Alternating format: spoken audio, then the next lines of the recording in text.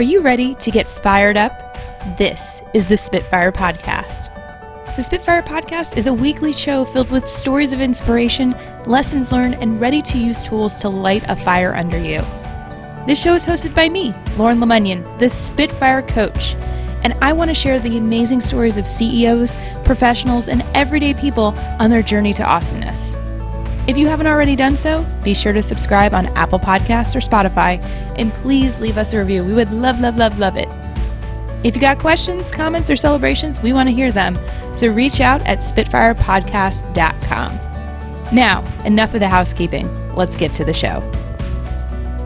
What's going on, Spitfires? Welcome back to another episode of the Spitfire Podcast. I am your host, Lauren Lemunyon, the Spitfire Coach, coming at you with another bite-sized, action-packed, inspiration-filled podcast episode. We like to keep it short, sweet, and to the point so that you can start spitting fire today, every day, for the rest of your life. These are our little mini episodes that are meant to give you tools, hacks, tips, strategies to face your day with more inspiration, motivation, and energy. And today is no different from every other day of awesomeness that we project here at the Spitfire Podcast. Today we are talking about micro goals. And I just got off of a awesome session with a long-term client. She is a business owner. I've been working with her for 3 years and her business has taken off. And what we do now is soundboard, and we just make little minor tweaks to get her centered on her goals, to get her focused on where she wants to go. And so with 2020 right around the corner, I can't believe how fast this year has gone and how quickly 2020 is approaching. This is the time to really get centered on your goals, on what you want to accomplish. And if you think of 2020, it is all about clarity. It is perfect vision. And I'm pretty sure actually I have 2015 vision. So maybe that should be like the super focused year, but that's in the past. So we're not going to focus on it. But I want you to think of 2020. If you had clarity to achieve your goals, to set those intentions, to make things happen, what would you want to accomplish? So her homework, we meet every week. Her homework was to create goals for 2020. What were the things that she wanted to accomplish? And so she did that. She had 4 different areas that she wanted to focus on. But what she was lacking was quantifiable goals. And I said to her, I want you to create goals that make you want to throw up a little bit. If you're not a little queasy, then it means we're not stretching. So what you can think of is, what are those organic goals that will naturally happen just because we're doing what we do? It's what we do best. We're going to stay in flow. We're going to stay in motion. And then think about the stretch goals. What are the things that require about 10 to 20% more effort? And when you think of the next level is earth shattering. What happens if all the stars align, you go full force and get what you want? Those are the earth-shattering goals. And what typically happens is our earth-shattering goals are the goals we actually want, but we might be a little afraid to actually do it. But if we don't put them on paper, if we don't make them present in our reality and what we see, then we'll never know even if we achieve it. But that's not what we're talking about today. This is what's going to get us started. So I want you to first take the step to write down your organic goals for 2020, your stretch goals, and your earth shattering. And I have worksheets available at spitfirecoach.com/worksheets that you can download. And it's called intention-based goal setting. So you're going to focus on what you first want to accomplish. What are those 3 different levels? And then I want you to think of micro goals.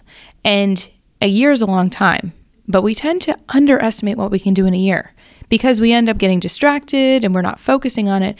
But we want to look at our micro goals. What are those smaller benchmarks that let us know that we're on our way to achieving our goal, that we're on our way to living in that intention?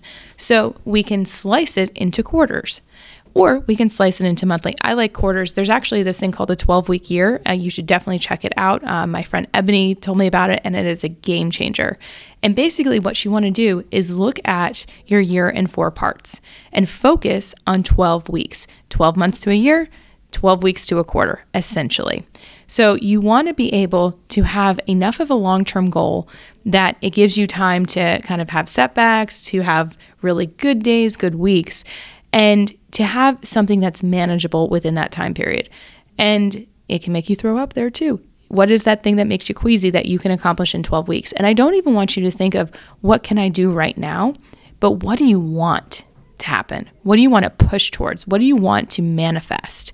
And so within that 12-week year, you're going to ratchet it back each week. What are those actions you're going to take that are quantifiable, specific, and trackable that you're going to keep yourself on track with? You want to make sure that they're doable every day, that you have a set action related to it, and that you have someone to be accountable to. If you've ever done SMART goals, this is in line with that, spot on.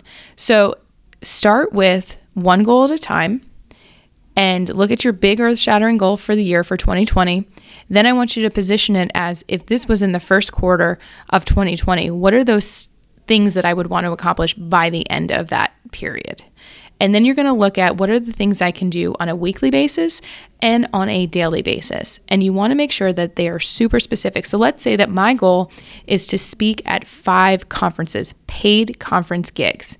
So what do I need to do in order to ensure that that's happening? Now, I'm not in control of whether or not I get selected, but I am in control of how I show up and what I do to put my best self forward.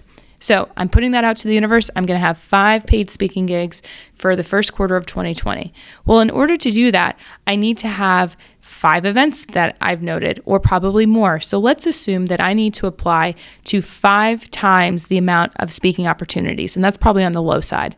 So I need to apply or reach out to at least 25 event organizers or events. Okay, so I'm going to pull that back. Then I need to have my speaking reel complete. I need to have something to put forth. I also need to have my speaking topics and descriptions. That's got to be done. And I also need to have my messaging. What are the things that I want to talk about? Why this is important to that event organizer?